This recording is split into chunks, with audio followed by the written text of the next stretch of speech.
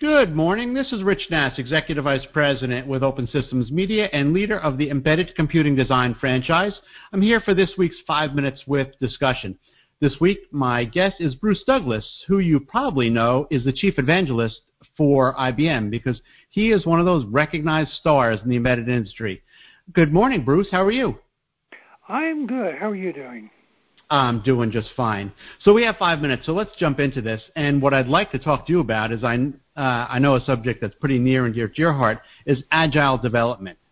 So for the uninformed, what is your definition of agile development? Well, I think that it's really a change in focus on early verification and really doing things to be responsive to change, and more about avoiding defects than fixing defects later. I think those are kind of the crux of the issue. So is it actually a technique that somebody can find on paper, or is it more a way of thinking? It's a cluster of techniques embodied in an overall set of principles, right? So early verification, do things incrementally, iteratively, verify and validate as you go on rather than at the end.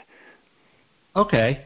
It isn't something that's brand new, but it's not something that's taken the industry by storm. Why isn't it a more popular design methodology?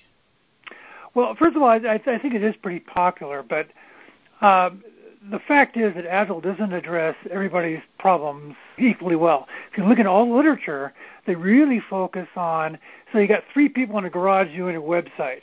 How can you develop this in an Agile way? Not, let's develop an automobile, let's develop an aircraft, let's develop a medical system, right? So how does it apply to embedded systems are questions they just really haven't answered in the literature.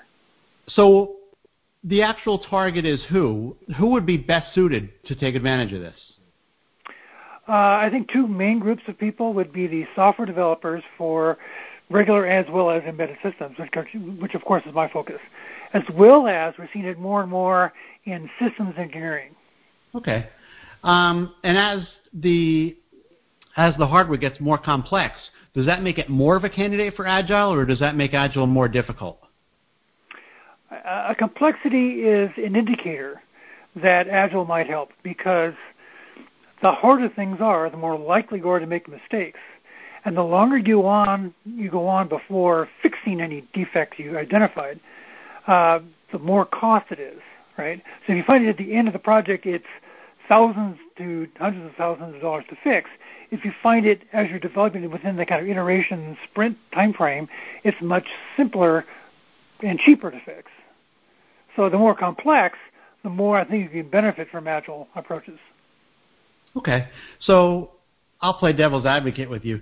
Say I'm a developer and I want to learn this technique. I've heard something about it, and I go into my manager and I say, hey, I want to spend X number of dollars to go to a conference and I want to learn this new technology. And my manager says to me, we don't have time for that.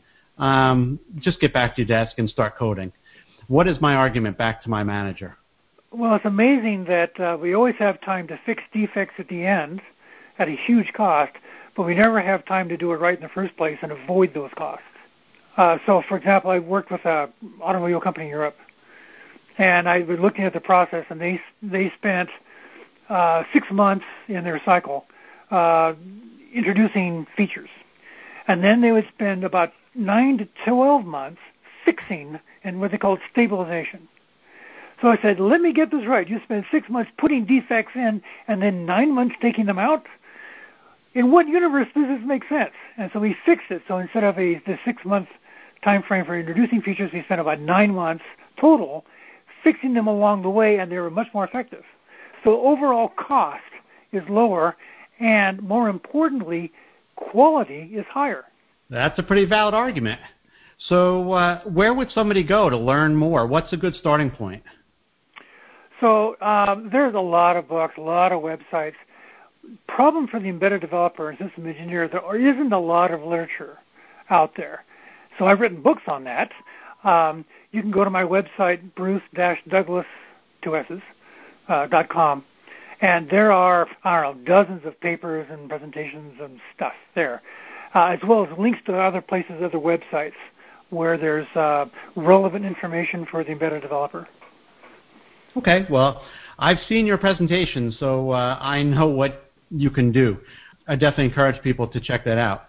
Well, thank you, Bruce. I really appreciate you taking the time. That was Bruce Douglas. He is the Chief Evangelist for IBM, and he's been my guest today. Thank you, Bruce. Well, you're very welcome.